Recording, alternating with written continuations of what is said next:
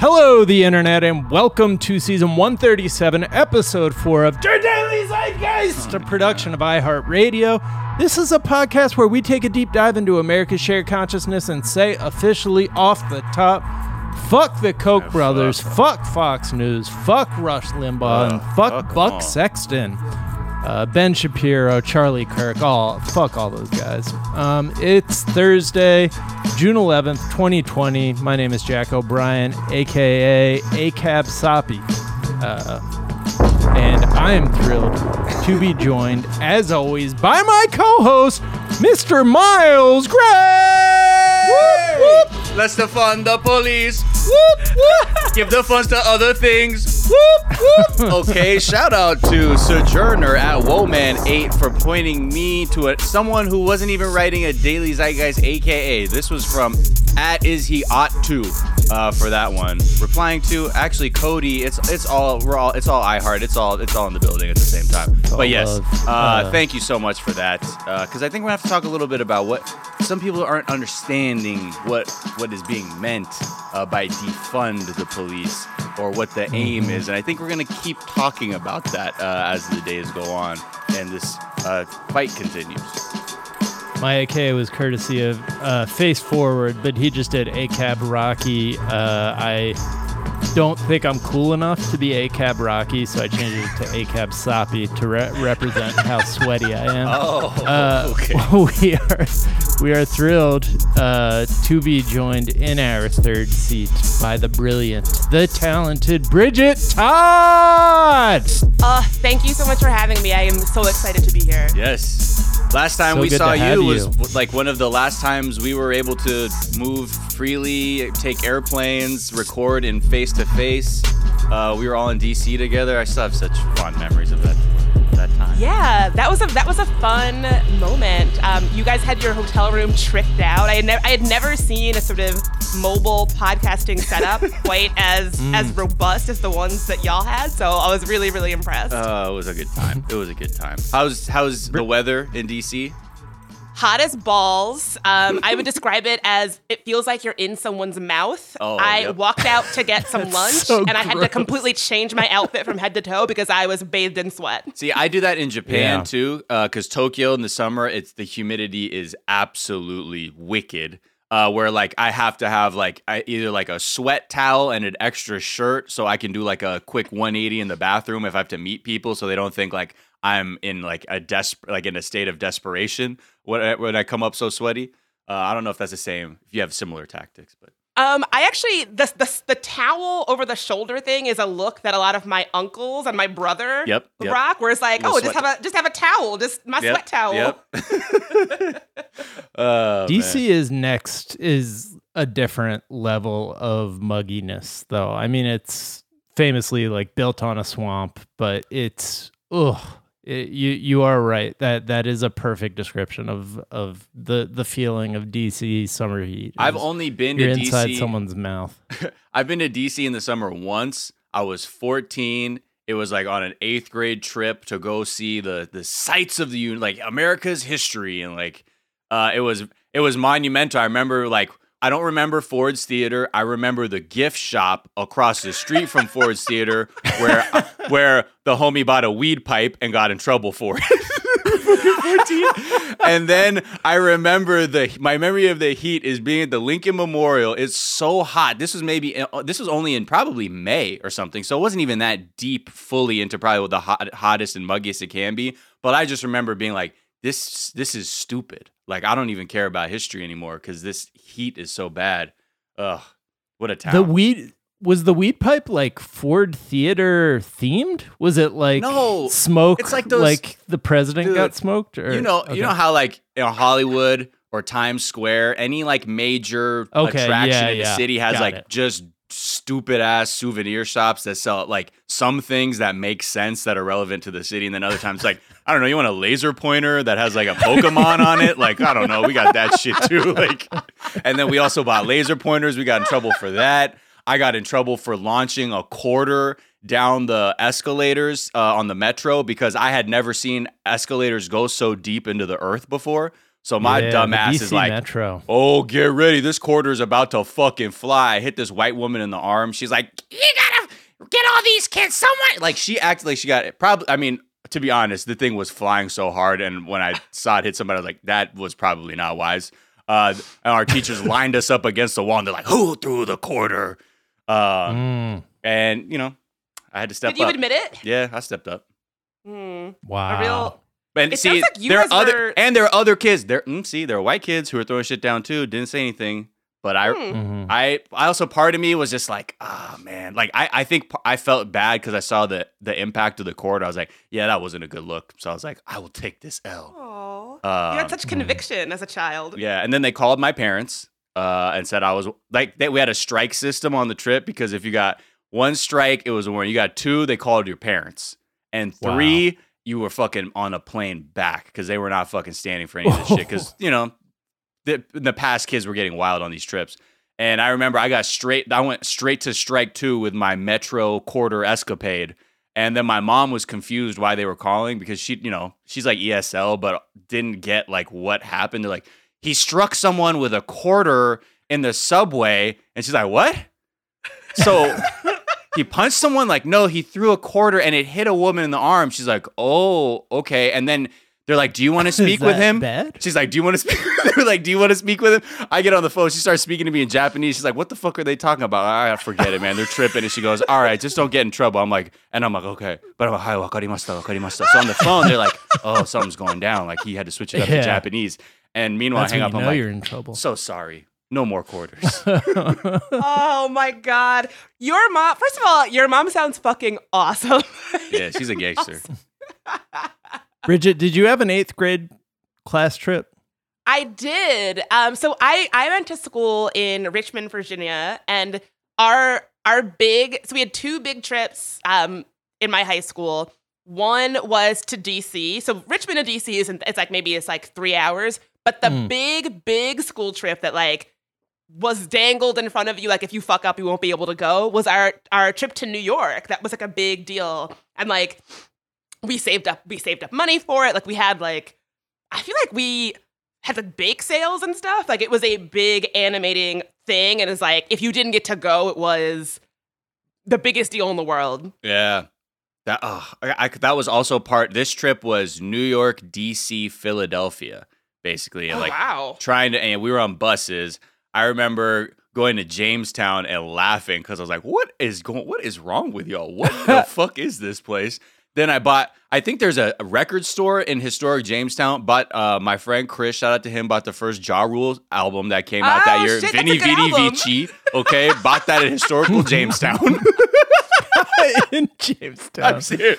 Weed pipe across from Ford's Theater. And then when we went to New York, I was so stoked because I wanted to go to a Dr. J's because there weren't like many clothing stores for like, you know, like hip hop black people clothing in LA. Like you had to go to like Melrose or very specific. But I was like, oh, Dr. J's in New York. Don't fuck it up. I bought like the cheapest like knockoff Mecca t-shirt I think I could have ever had. But, you know. Exciting times. Well, shout out to Lexington, Kentucky Public Schools. We went to Chicago for our 8th grade class trip, and we got to go to the Rock and Roll McDonald's and what's the Medieval Times. Those were the 2. It's like, wait, what is this? What is this educational experience? What was the value assigned to the Rock and Roll McDonald's? It was just there. It's a tourist stop, man. It was wild. Listen, I fuck with Medieval Times. That place is fun. Yeah. Like that would have been, if I had been your age going to Medieval Times as part of a school trip, that would have been amazing. It was so fun. The trip was so fun. It's just funny that was what we did instead of like go learn about the nation's capital. I remember when we were doing the live show in Chicago and I was like, I went on a fucking Arctic sojourn to go get Italian beef, like with the wind cutting my face in the snow. I like walked by that, what I guess you're calling the Rock and Roll McDonald's, because I was like, this shit looks like an Apple store. And now you're like, now it looks that like an used Apple to store. be Rock and Roll McDonald's. I'm like, please leave me. I don't know what you're saying. Please stop. Go back to the hotel now. I don't know what Rock and Roll McDonald's is. You don't know what it is? No. It's just like a big McDonald's in Chicago that had like jukeboxes and like statues of Ronald McDonald and like paintings of Elvis on the wall. It was just like there is literally zero educational value to it. Right. It's just a big McDonald's. It's Okay. purely. I was trying to think like if there was another name for it. When I search Rock and Roll McDonald's, it's a Wesley Willis song. Oh, really? Yeah. Did I make that up? I mean, was I just calling it the Rock and Roll the McDonald's? images though show that one McDonald's That for old- sure. Yeah. Yeah, that same public school is the one that sent me to the Long John Silver's headquarters for being a student of the month one year. Brag. And so there was a very like fast food centric curriculum there, where they were just like, yeah, get it. I can't believe you did not. I can't believe that you did not grow up to be like a Subway executive or something. Right. You know, still working towards those life goals. He's like, but most people don't know he is a Quiznos franchisee. My friend was a Quiznos franchisee during the great Quiznos fall. Shout out really? to Chris. Oh man, Yeah. You hate to see it. All right, Bridget. Let's just get right into what we like to ask our guest, and then there's plenty we're going to get to, hopefully. And the flow of this conversation was such, just telling you guys ahead of time that we are not going to like actually throw to breaks. We'll just fade out and you'll start hearing an ad. We hope that's okay with you. But first, we like to ask our guests, what is something from your search history that's revealing about who you are? Dozens and dozens of Google image searches of what it looks like to get a test for COVID. Mm-hmm. I was one of the folks who was protesting in the last couple of weeks, and I felt like it was my responsibility to go get a COVID test after being among the masses, obviously wearing masks, but protesting. Yeah. But I'm such a baby about pain, and I'm such a baby about any kind of like thing where I'm being poked. Like I regularly pass out when I get blood drawn. Like that's how big of a baby I am. Okay. So I really had to like do some deep dive research into. Have you seen those pictures of how far back it goes? Yeah. Yes. Looks like it's like a sword swallower. Yes. But I have it on good authority that it's actually not that bad. So if anybody is like me, like squeamish and kind of a baby about pain, and you've been protesting and you're like, well, I really should get a COVID test, it is not. It looks horrible in the pictures. I don't think it's really that bad. Yeah. The LA ones were not like, there was that one video going around of like, I think someone in the National Guard, or it was like some military in the US personnel were getting like mass COVID testing, and they were just skull fucking them with these Q-tips. And I was like, fuck no, bro. Like, I'll stay inside. Right. I've been good for the last months. Like, I don't need to go. But then, yeah, you start going out and about now. It's like, okay, we actually have to take this seriously. But luckily, all of the anecdotal evidence we have from Jamie Loftus to people across the city, at least in LA, it's not as violent as that one video made it seem. Yes, I would agree. So go out and get your COVID test if you're worried about it. Yeah, It's not that especially if you've been bad. protesting, please. Yes. Have you gotten yours yet? I have gotten mine. I'm awaiting my results, so hopefully I'll get the all clear. It takes longer than you expect, I feel like. It takes like a week. Sometimes it took I was my told, wife like 2 weeks. Oh, really? Yeah, I was told Not 3 her, to 5 it days. took the people who tested her. Yeah. Oh, got you. Yeah, I was told 3 to 5 days. So, yeah, I mean, I think I think this Google search was revealing because I really thought long and hard about whether or not I was going to join the protest precisely because of COVID. Like, I was like, I don't want to get COVID. Mm-hmm. I'm too much of a wimp for that test. But then eventually I was like, I can't be in DC in this moment and like not go because I'm afraid of COVID. So I just had to like spend some time thinking about the risks and thinking about how to do it safely. So if anybody like is in that same boat, you'll know what I mean of like, should I go? Should I not go? Should I join? Should I not join? Yeah. Yeah. What is something you think is underrated?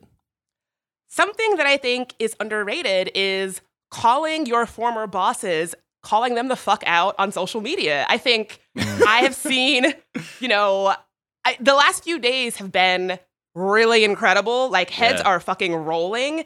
And I think I grew up with a generation of like, you don't shit talk your boss. Like, nothing makes you look worse than when you know. No one's going to want to work with you after something like that. Exactly. But that's the thing that rings. That's what you put in your head to sort of keep you in line.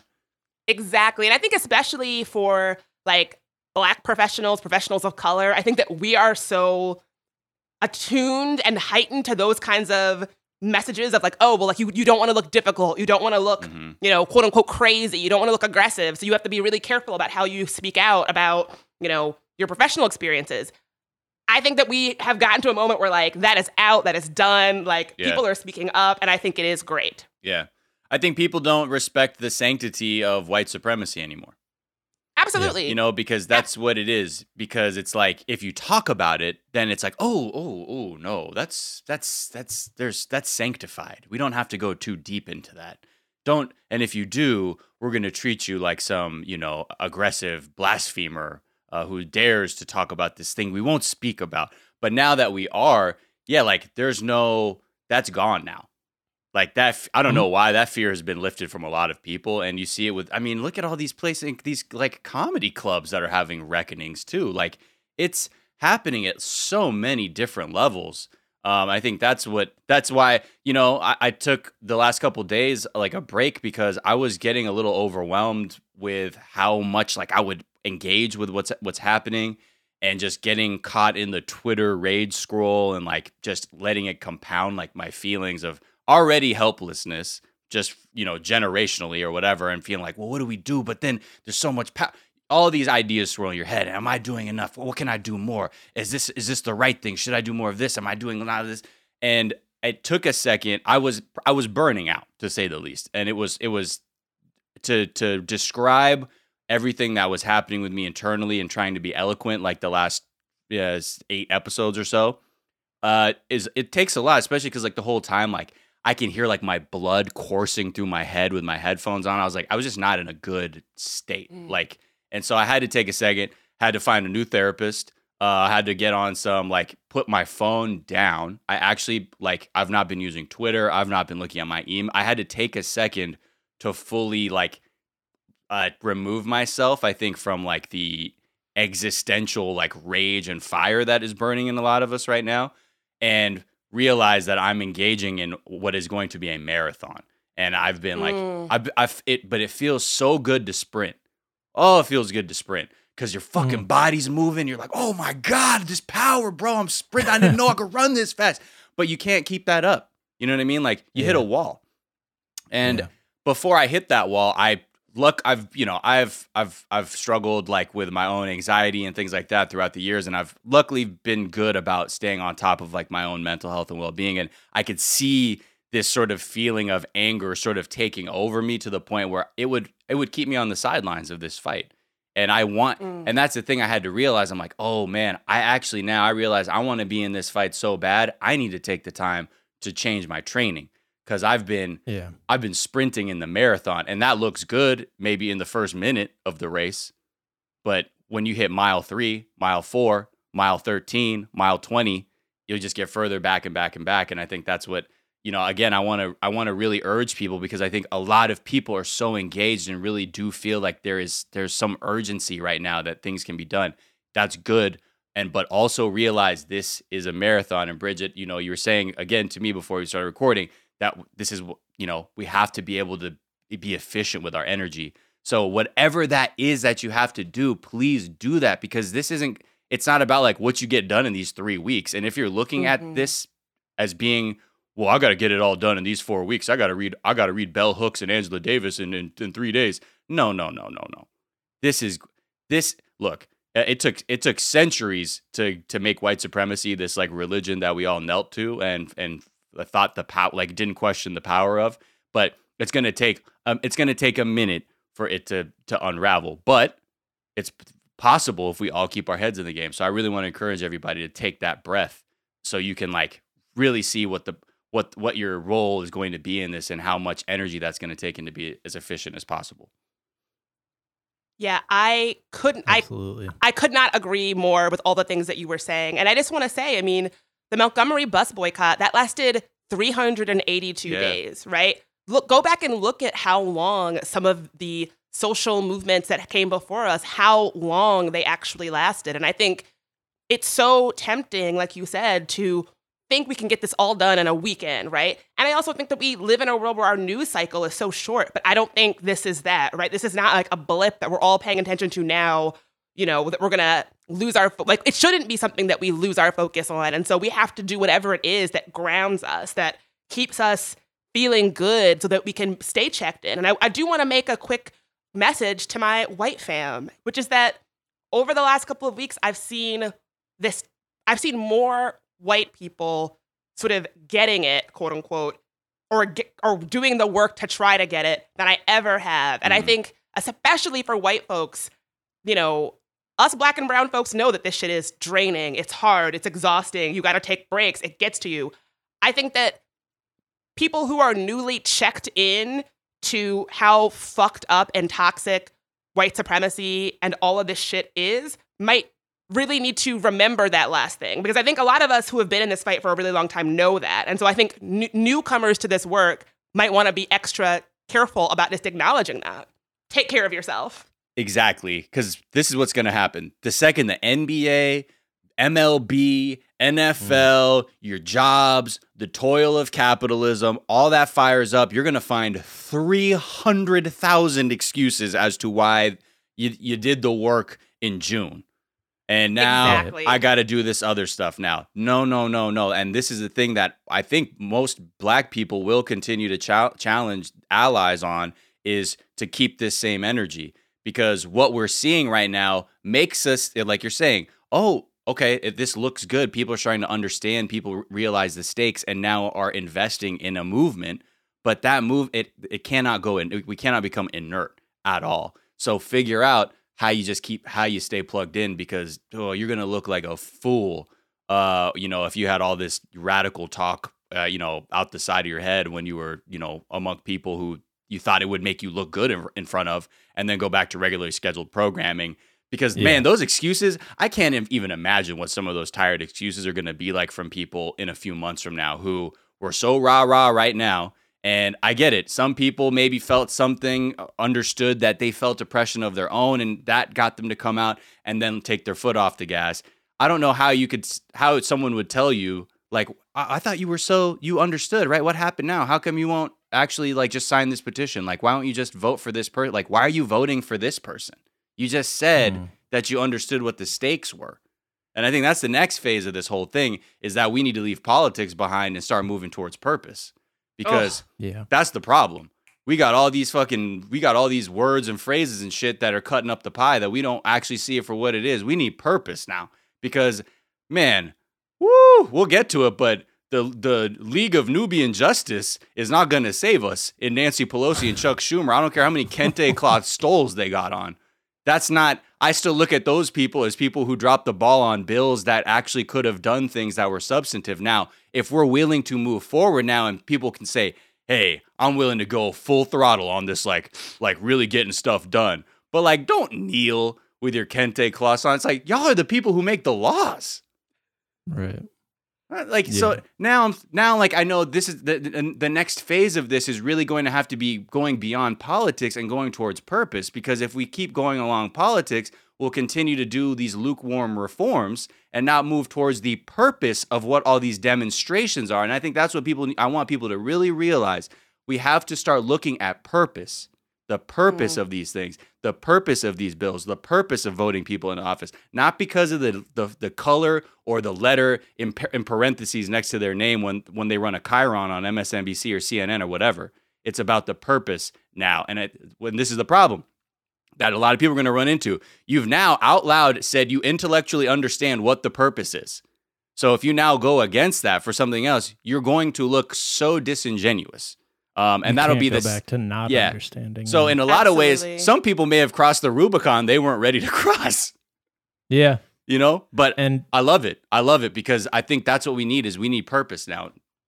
Absolutely. This will become, I think, less of a focus in the media, and it might even become the unpopular in the media, just like you guys were talking about the Montgomery bus boycotts, like that is something that now we look back on as, a montage in a movie, but that was long and it was became unpopular. Martin Luther King Jr. was unpopular when he was murdered. It's something like we talked last week that I think some people assume that the status quo is justice, or had that assumption, or at least I had that like tacit assumption in the back of my mind. And I think we need to understand that the status quo is oppression and racism and white supremacy. Yeah, these fantasy characters from our history or villains. And I think that's the thing. It's that moment where like teens recognize like their parents suck. I think a lot of white people are realizing that about their system of government, and like a lot of people are like, whoa, what the fuck? Oh, whoa, this is bullshit. Yeah. This is But some people I think will retreat to the comfort of their distractions, because this is heavy. This is heavy lifting.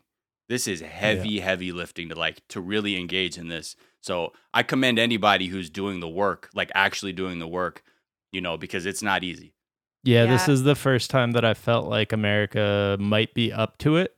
Like the kind of movement, the attention, some of the changing attitudes. But there's a whole long history of America not being up to confronting white supremacy. And so there's just a lot of long and sustained work that needs to happen. And I think the other thing, especially liberals do, is that they will diagnose the problem but not treat it. And we pat ourselves on the back. I would too, when I would probably identify more as like a big D Democrat 10 years ago, of just being like, well, they called it out. Right. I mean, that took a lot, because before no one said anything. At least they called it out. And I'm like, what the in my mind, and that's the thing that's I think different now, is we're not willing to settle for the diagnosis anymore. It's time for the treatment. Yeah. I think that's so right. And I look at it in like I don't know if you guys saw the two different camps that came out on social media. One was 8 can't wait. Like these are these 8 steps that police departments can take right now to demilitarize our police. And so I'm not like shitting on that at all. I'm happy that people are thinking about solutions and goals. But then someone was like, hey, like why are we thinking so small? Yeah. Right? Like why is one of these 8 things, banning the chokehold? Chokeholds are already banned. Like why is it like restating, what should be the bare minimum? And so someone else was like released a new thing, like 8 to abolish. Like what? Yeah. Like this is not the moment for. And again, I want to be very clear. I am not shitting on anybody who's coming to the table with solutions at all. But I believe this is not the time to be playing small. Yeah, this incrementalism. Incremental. Exactly. And I think if one of the things I prepared for today was my myth, I'm gonna change my myth and say a myth is that electoral organizing and electoral work is the only thing there is, and that is a myth. It is not true.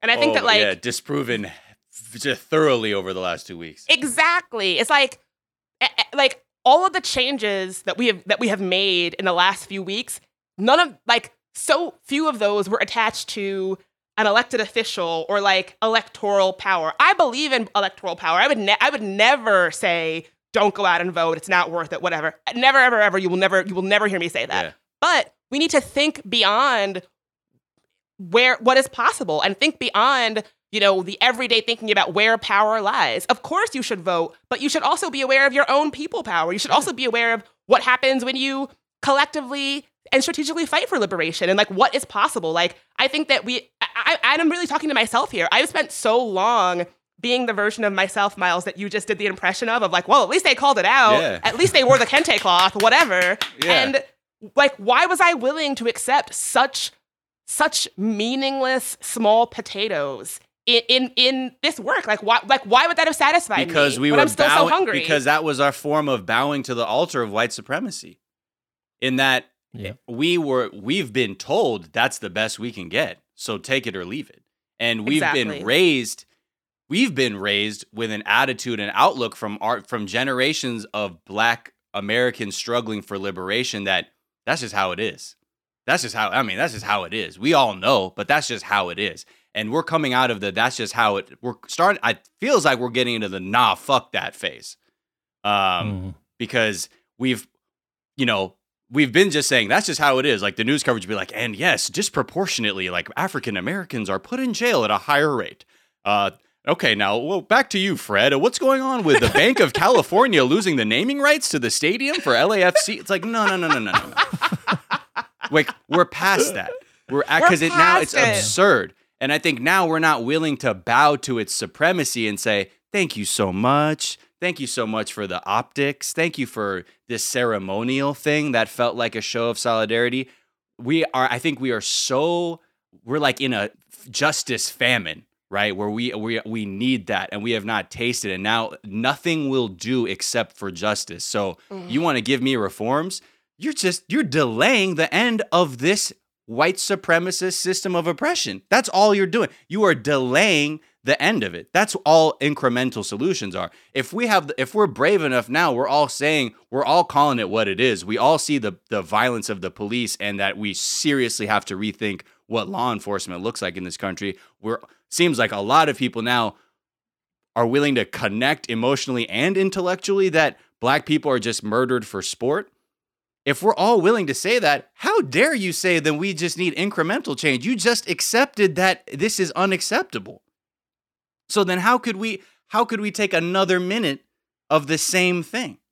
It makes no sense. It really makes no sense. And I think that's the difference now, I think, is the urgency is really here. And now I think a lot of people are able to articulate and call out and, properly synthesize all these things that are out there and translate it into like, oh no, these reforms have been a tool to just prolong the inevitable, which is equality. Fuck yeah, you're taking me to church right now. It's true. I had to go to the mountain, y'all. I had to go. I told you. I said I have to be able to contribute, man. And I can't. I feel different. I feel different. But first, I felt different in that I said I've never felt this fucking angry in my life. I've never been willing to just knock on a neighbor's door and be like, come catch me outside right now. I got shit to say.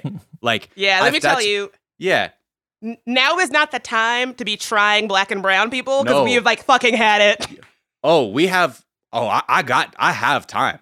I have time now. I have all the time. But that's what I realized. If I'm going to have the time, I have to be able to do it efficiently. And that's why I want to remind people is, yes, the first part is great. You've accepted that we are in a state that must change. So the next phase is really think about the solutions. Don't think about how to make it better.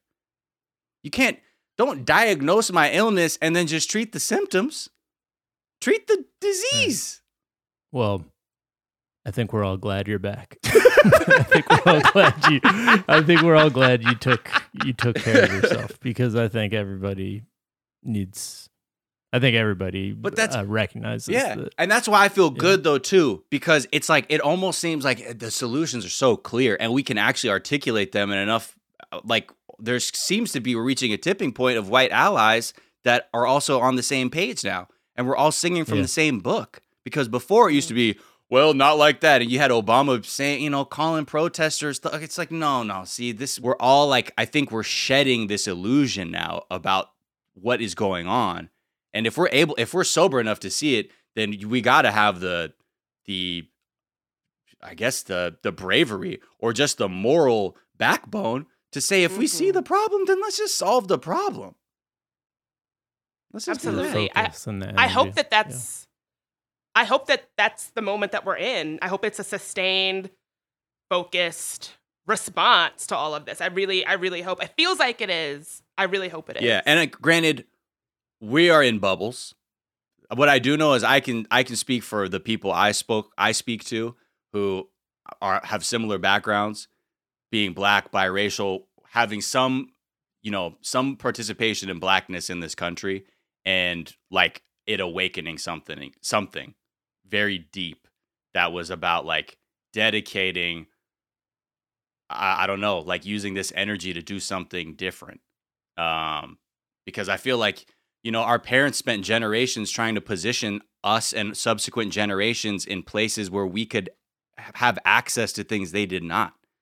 And I think maybe those chickens are coming home to roost in the sense that we've had to operate in white spaces for so long. We've learned how to navigate white spaces and how that power moves in those places, how to create allies, even just through working in these places. And now we're like, I feel like we look generationally, we're seeing the matrix of it. And we're like, I think we can actually, there might be a way to do something.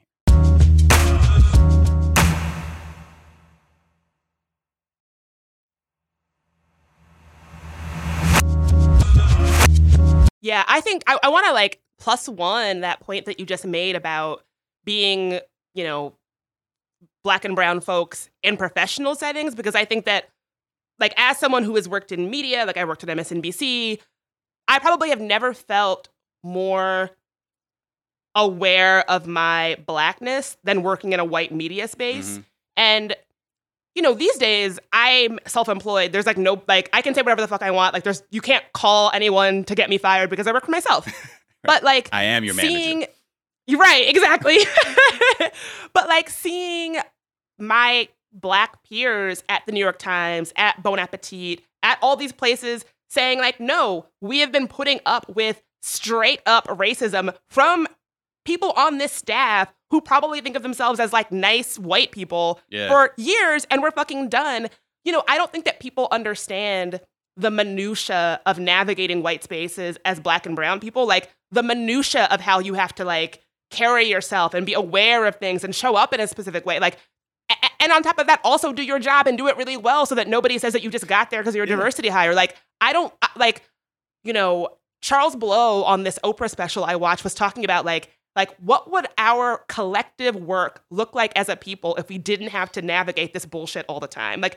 How much more could we have accomplished if we weren't using our energy to navigate this racist system and doing it with a fucking smile because that's what's expected? Like, it really does feel like a moment where it's like, you see what we all fucking put up with all the time? Yeah. Ugh.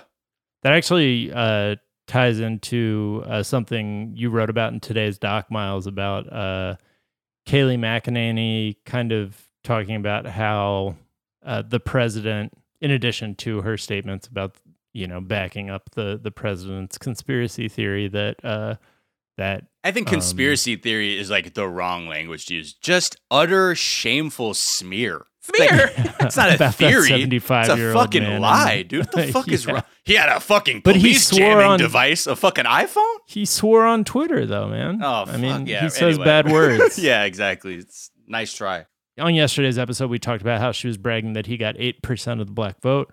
And on today's episode of, I think it was Fox and Friends, she was saying that he had asked, the equivalent of the one Black guy at his company to lead a diversity council. Yeah.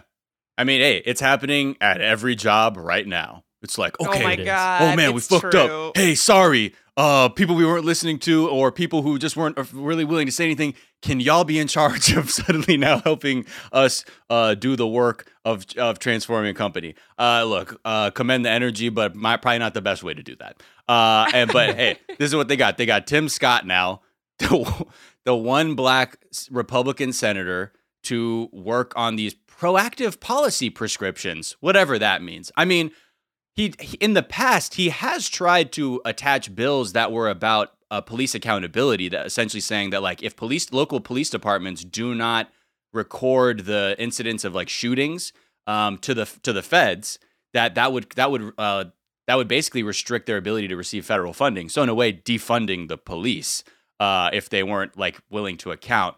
So I don't know if he's going to propose some form of like just mainly like an accountability bill that's just basically saying like, sorry, like we're going to have to like dox all you terrible racist transgressors. Is like, I don't know if that's the thing that's going to happen, but the rest of her segment kind of went on. She's like, we'll see if that's going to be like through executive order or like legislation. We don't know. But it was like this very like non-committal way of talking about it. But I think the thing that's really interesting is that they're not able to succinctly talk about the issues like of racism and white supremacy and over policing, because if they do, it's like this like logic game where by doing that means now they've opened themselves up to talk about all these things that the president has already spoken about. And they're always willing to like just defend it blindly. But it's weird how even these like racists have to like figure out the weird chess game. Like, well, I can't say too much because then that means I acknowledge it. And then the self-awareness will make my own ideology evaporate. But I must do there's a lot of word games being played. But I don't know. We'll see what happens.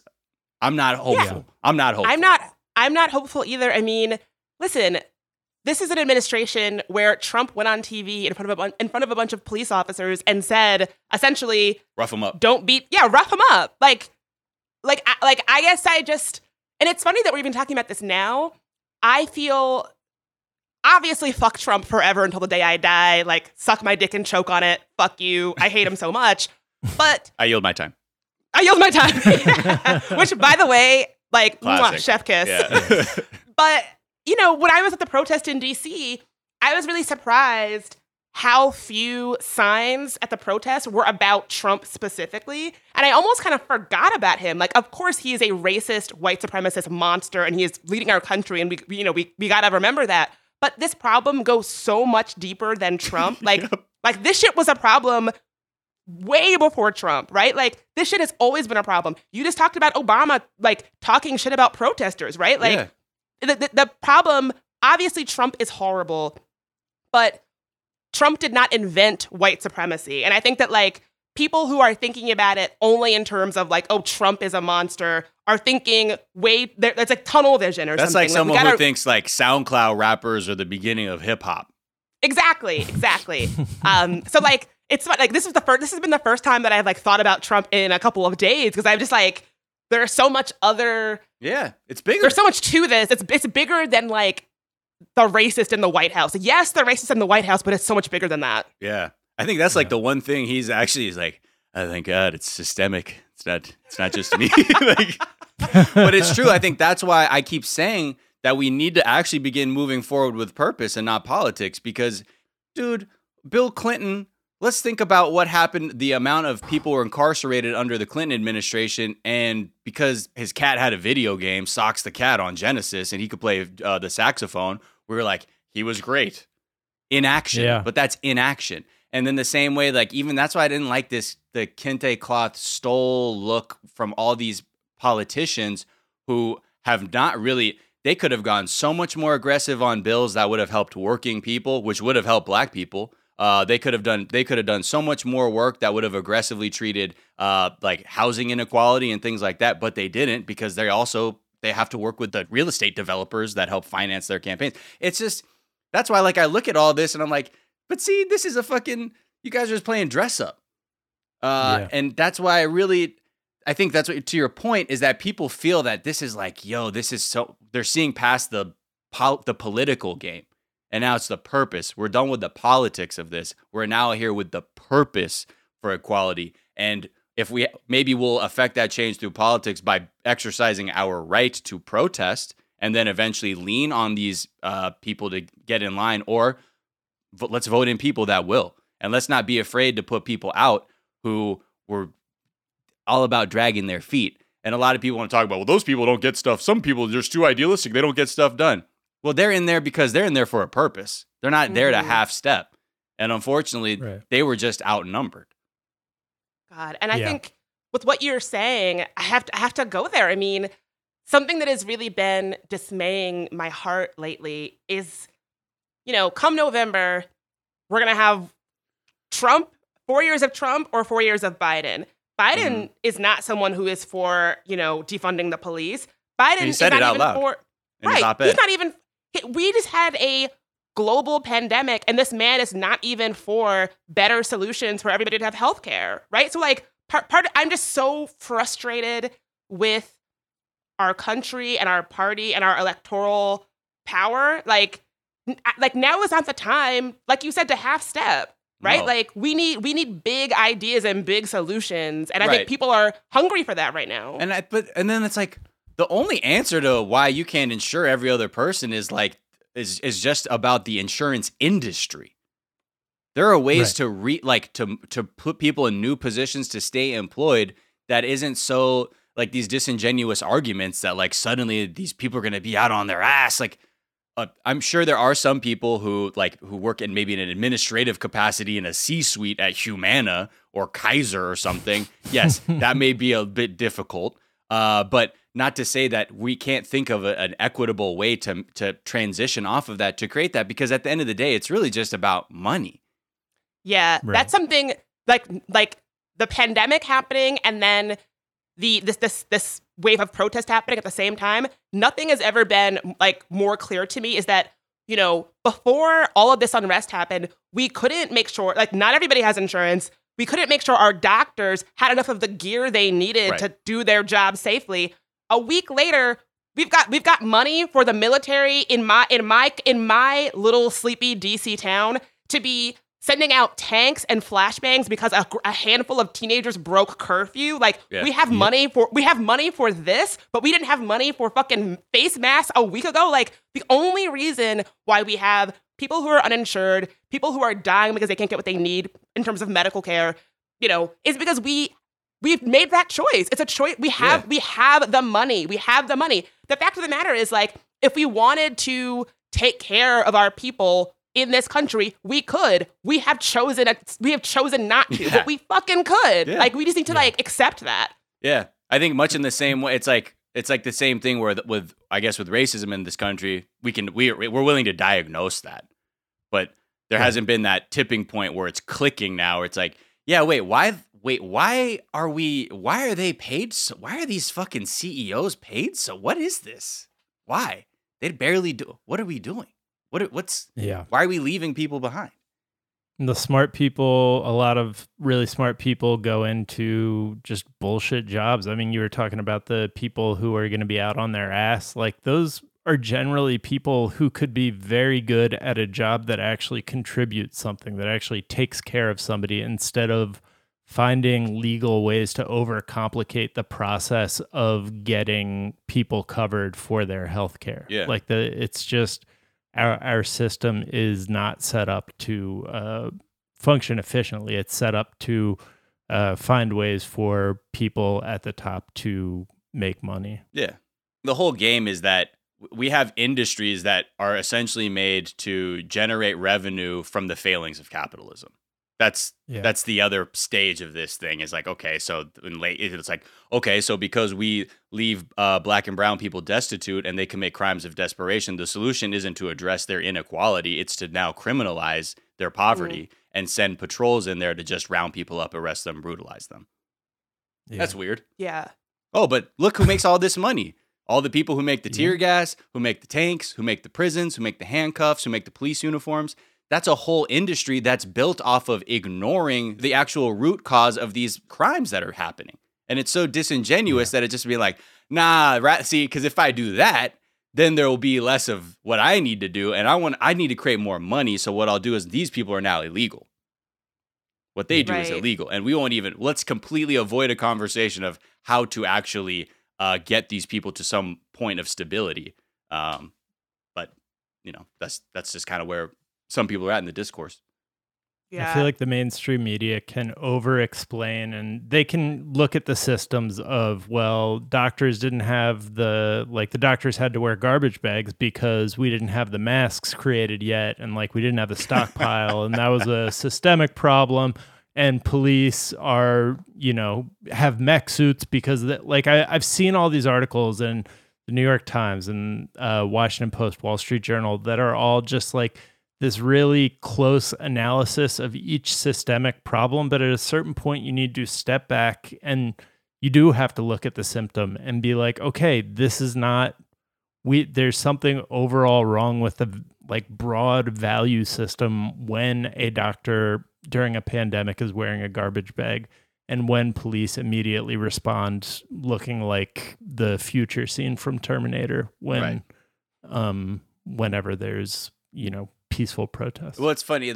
Now it's the three: race, class, and gender. Race and gender, the news is fine talking about. It seems like class, not so much, or at least connecting all three at once. Never, because that would probably activate too many people's imaginations for liberation or something like that. But I think, again, the reason, too, is because all of these systems are there to reinforce this caste system, these classes that we have. And when you're able to say, again, with the criminalization of the poor rather than rehabilitation of the poor, you can maintain your caste system and make money. Because if you create equality, now you're disrupting that model. So the ruling class is completely unable to address it because it would quite literally erode their financial, political, and racial supremacy. So it's like a snail being pro-salt. Like, you're not going to hear them talk about it because they'd be like, oh, shit, then I've... Nope, I'm not going to talk about salt. Talk about everything else. Right. Absolutely. Yep. And I want to say one thing, which I know sounds a little hippy-dippy, but it came up in a therapy session where I just ranted about all of these things that I found very, very impactful, is that this is a lot, right?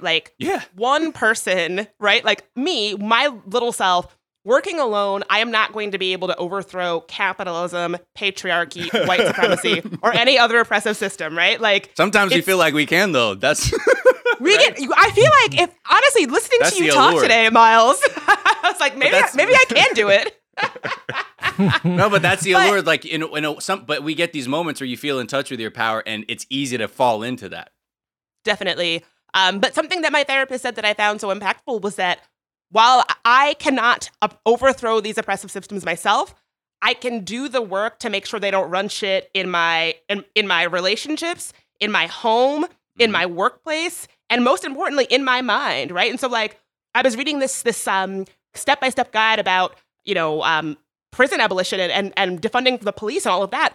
And the first thing they said was, step one, if you're going to be serious about abolition, is kill the cop in your mind. That voice in your head, when you catch yourself policing others, asking, when you hear your inner Karen going off, when what are they doing? What are they up to over there? Why is that so loud? Right, the number one thing we all need to do is not out there. It's self-work. It's killing the cop in our mind. And I found that to be so empowering, is that, I might not be able to overthrow capitalism, patriarchy, white supremacy, but I can damn sure make sure they don't run shit in my house, in my mind, in my relationships, at my job, Absolutely.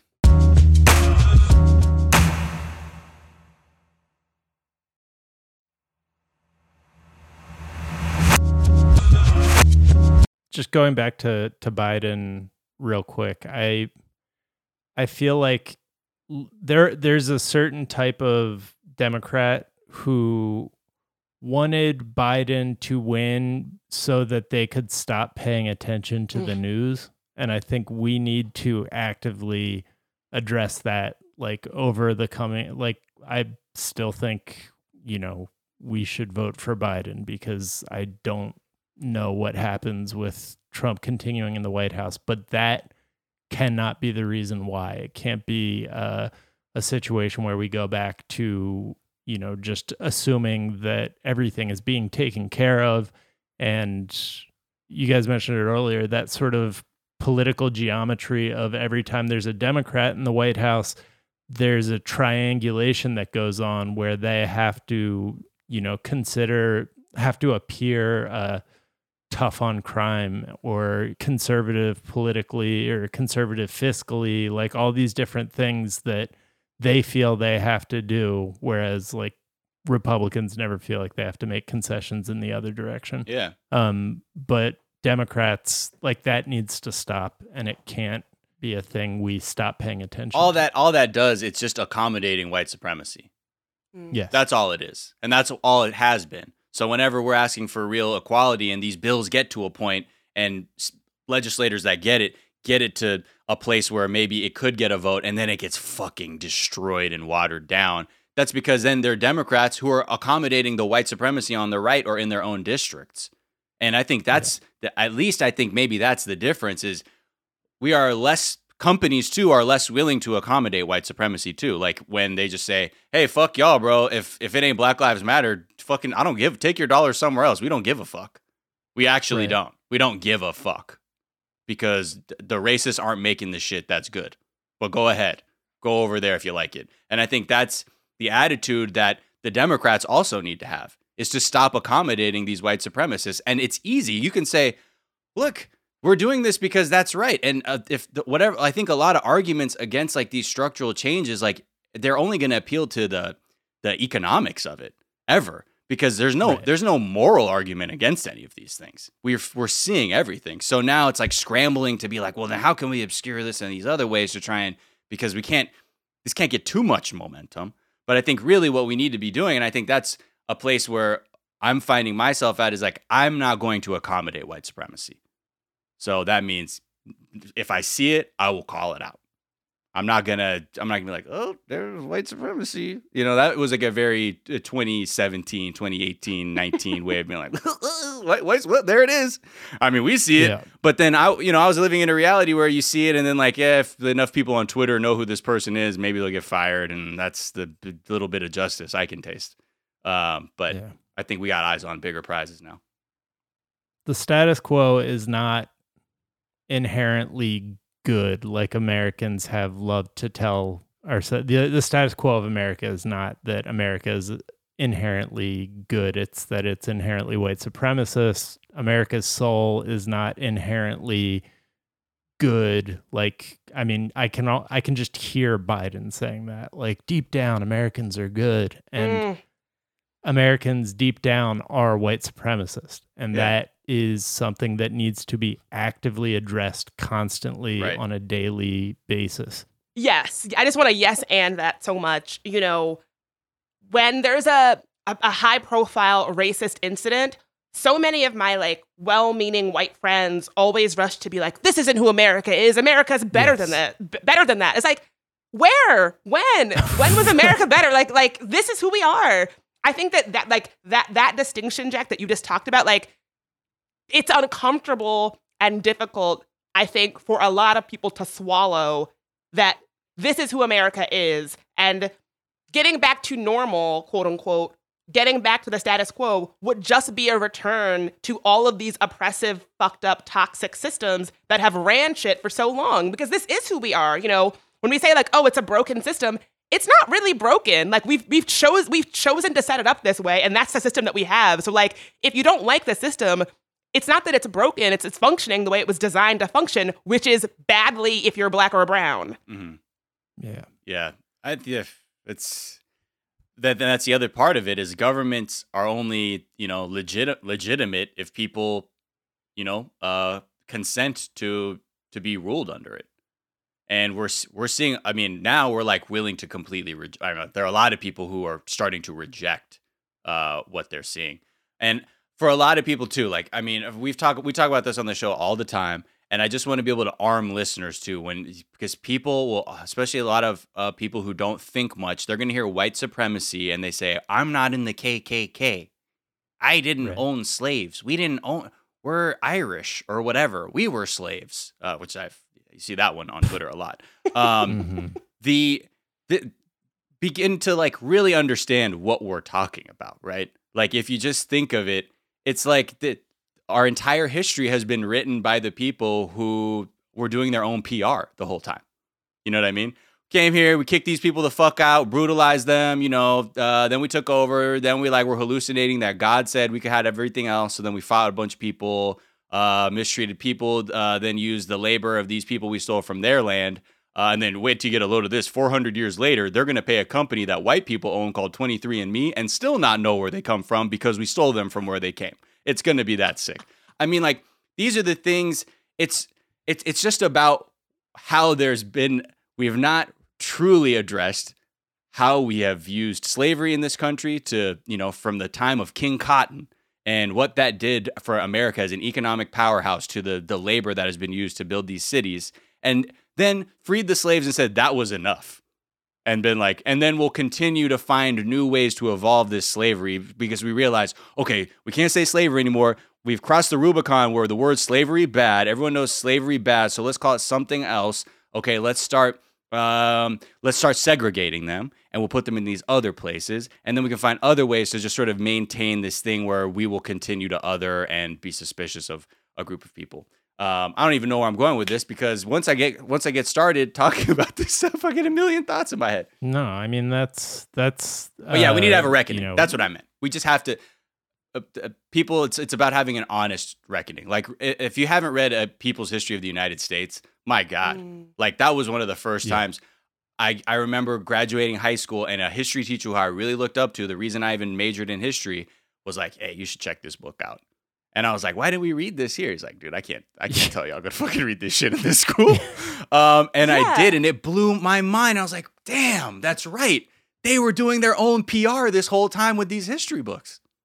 And was that the book that was that the book that radicalized you? Like, what was the thing that like radicalized you? Like that like brought you to where you are? Like, was your jumping off point that got you to where you are now? Was it that book? That was the first step.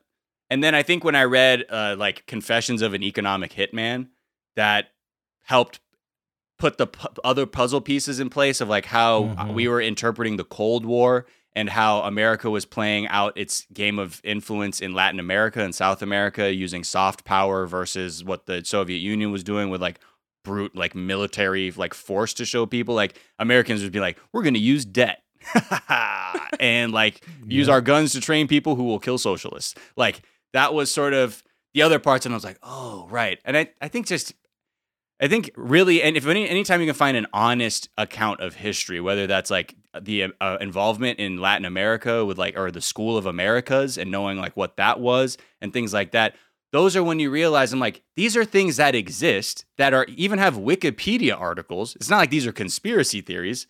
I've just been force-fed a diet that completely sanitizes all of the Americans of any wrongdoing. I don't know. I can't remember a single time, like as a kid, where I was like, wow, America was really bad for that. Even the atomic bomb. I'm Black and Japanese, and I'm reading a section on Nagasaki and Hiroshima, and I'm like, yeah, man, that probably, the war would have got a lot worse if they didn't do that. And I was fed that, and I remember like saying that out loud to my mom and got my head ripped off. And I was like, oh my God, I totally forgot. Like that's, and I'm Japanese. I've been to Hiroshima, and I've seen the like the dome, the bombed out dome, and like I know what that means to the people of Japan, and like most people who saw that as an atrocity. But then without being able to see the nuance of what I was getting as a school child, and even like eating this like really bittersweet cookie that was American history being fed to me of like the destruction of my own people. And it's weird because we go out into the world with like we trust the teachers and the schools and like that's what it's all about, but we have to get more honest here and be a little more critical of like we're not doing ourselves any service by obscuring our past. And I mean, the white supremacists know how powerful that shit is. That's why they fight to ban books. That's why they, there's an episode of The Dollop that I was listening to recently about the like West Virginia textbook battles, where these like right-wing, white supremacists were just battling to keep any mention of like science, any mention of just anything out of the schools, and they like went to literal war over it because they know what they're doing. Yeah, because again, white supremacy survives as long as we don't talk about it.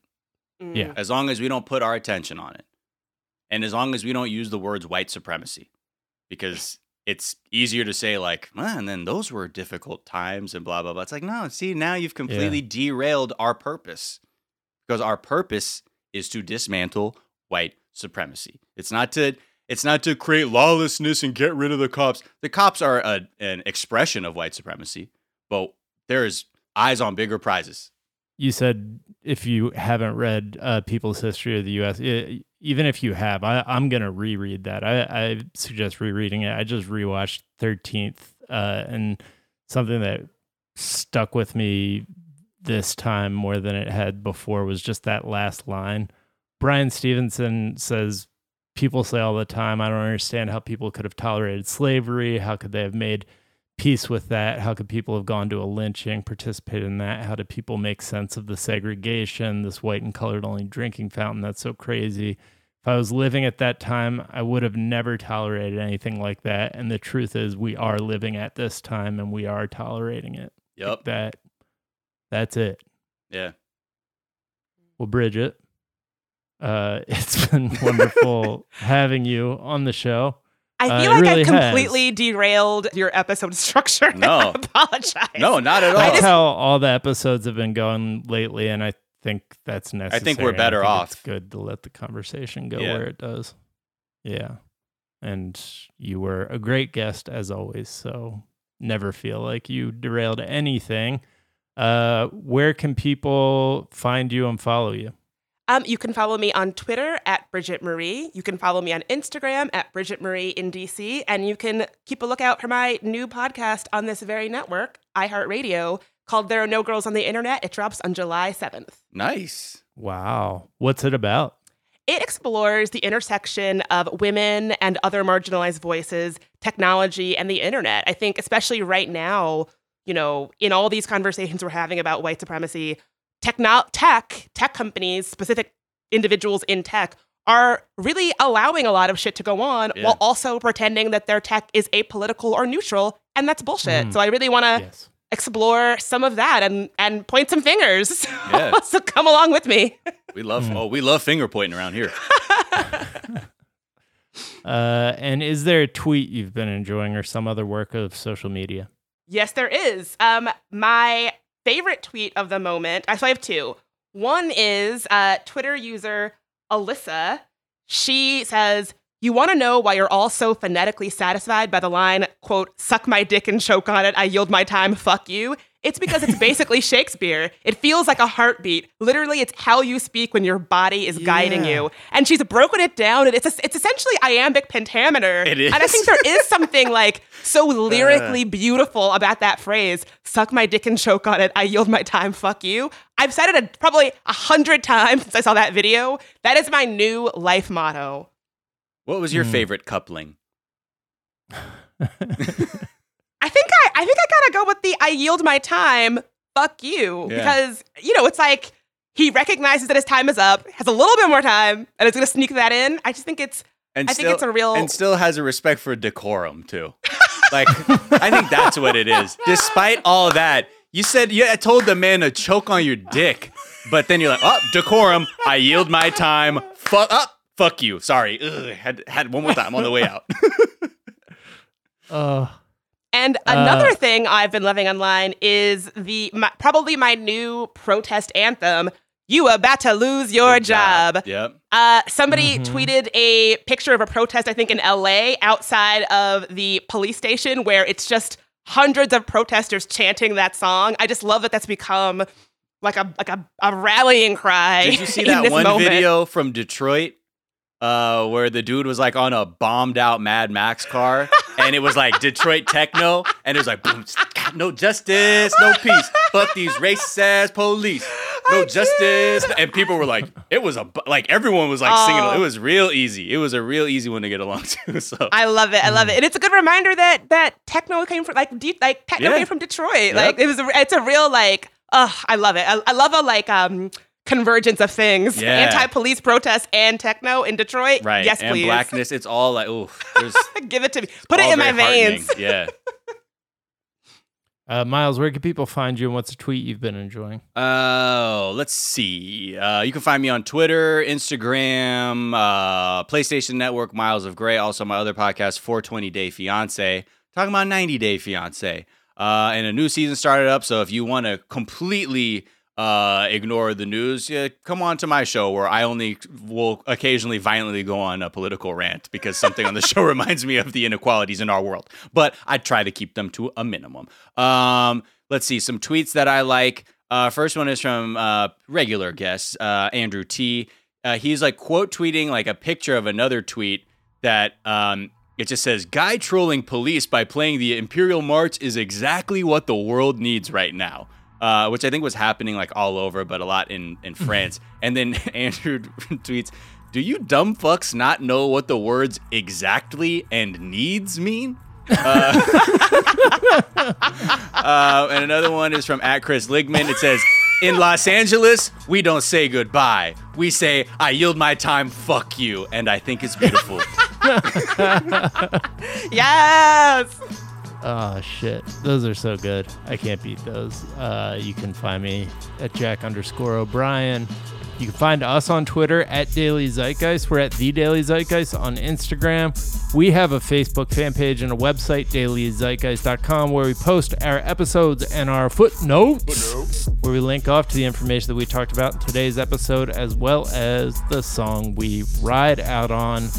Miles, you're back to tell us what we are riding out on today. I mean, H.E.R. having everything revealed to her. She is she's a great R&B artist. She's actually, I think, had a song on the show Songland that super producer Nick Stumful works on that podcast. But this track is called 2 by her.